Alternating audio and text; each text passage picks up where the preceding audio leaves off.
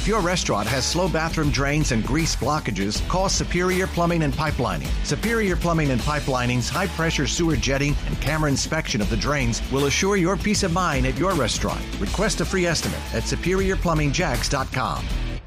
At 8:19, Jacksonville's only all-news morning show continues, joined by Dr. Pauline Roll with the interim director of the Duval County Health Department. And I mentioned there in the three big things you need to know, 5 more Duval County deaths reported in the daily report of COVID-19 data. What are some of the recent trends that you all have seen locally in deaths, hospitalizations, and COVID cases? Where do we stand going into Labor Day weekend?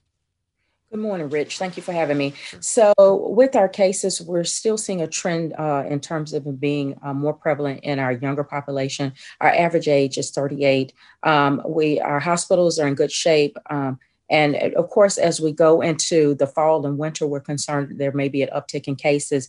We are starting to see more cases in our long-term care facilities where we're doing a great job for a while, but we are starting to see a few more cases show up in those areas.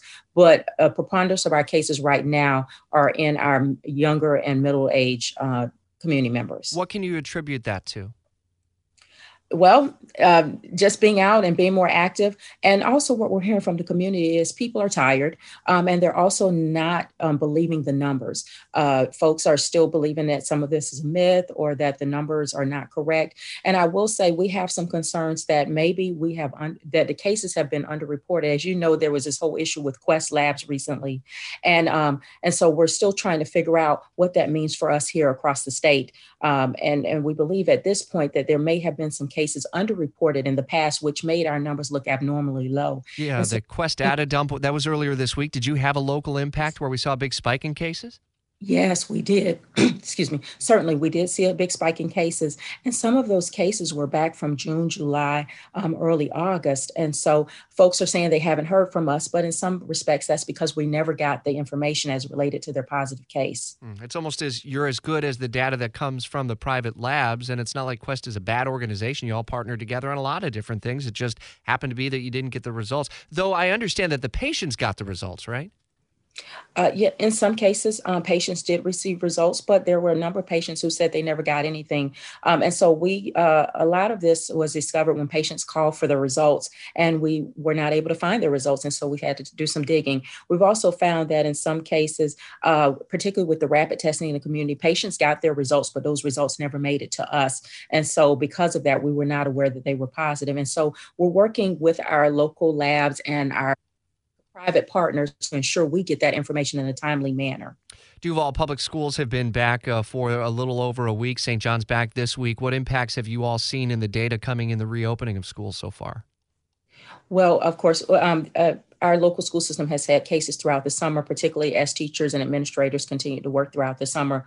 We are seeing cases in the elementary, middle, and high schools. Most of the cases have been in the elementary school system, and we're looking at why that might be. Part of the theory and talking with the team at our local school system may be that because those kids are in school 5 days a week, there may be more opportunities there. But certainly we're continuing to monitor, but make no doubt about it, we still have cases in our community. Folks are still having gatherings, and a lot of the cases are being brought into the school system, not necessarily being spread within the school system. Should local public school districts be able to release COVID cases to the community beyond their school family? And so I understand that Duval County Public Schools will be putting together their dashboard very soon to report that information to the community. We continue to provide information to them to assist us in contact investigations to ensure we have the correct information and we are reaching out to people appropriately and discontinuing the spread of the disease in our community. And so we expect that DCPS will probably put up a dashboard in the next week or so as it relates to cases in schools. Well, that's promising news because last week when they started that, the state had come, and that's the state, it's not necessarily at the local level, but the state had said that it needed to kind of authorize that and sign off on that. So it would appear then as though maybe next week the Duval dashboard will be able to go up. Is there a resolution here? And so, Rich, the information we provide to Duval County Public Schools is specifically for the purpose of ensuring the protection of those students and those employees that work within the schools.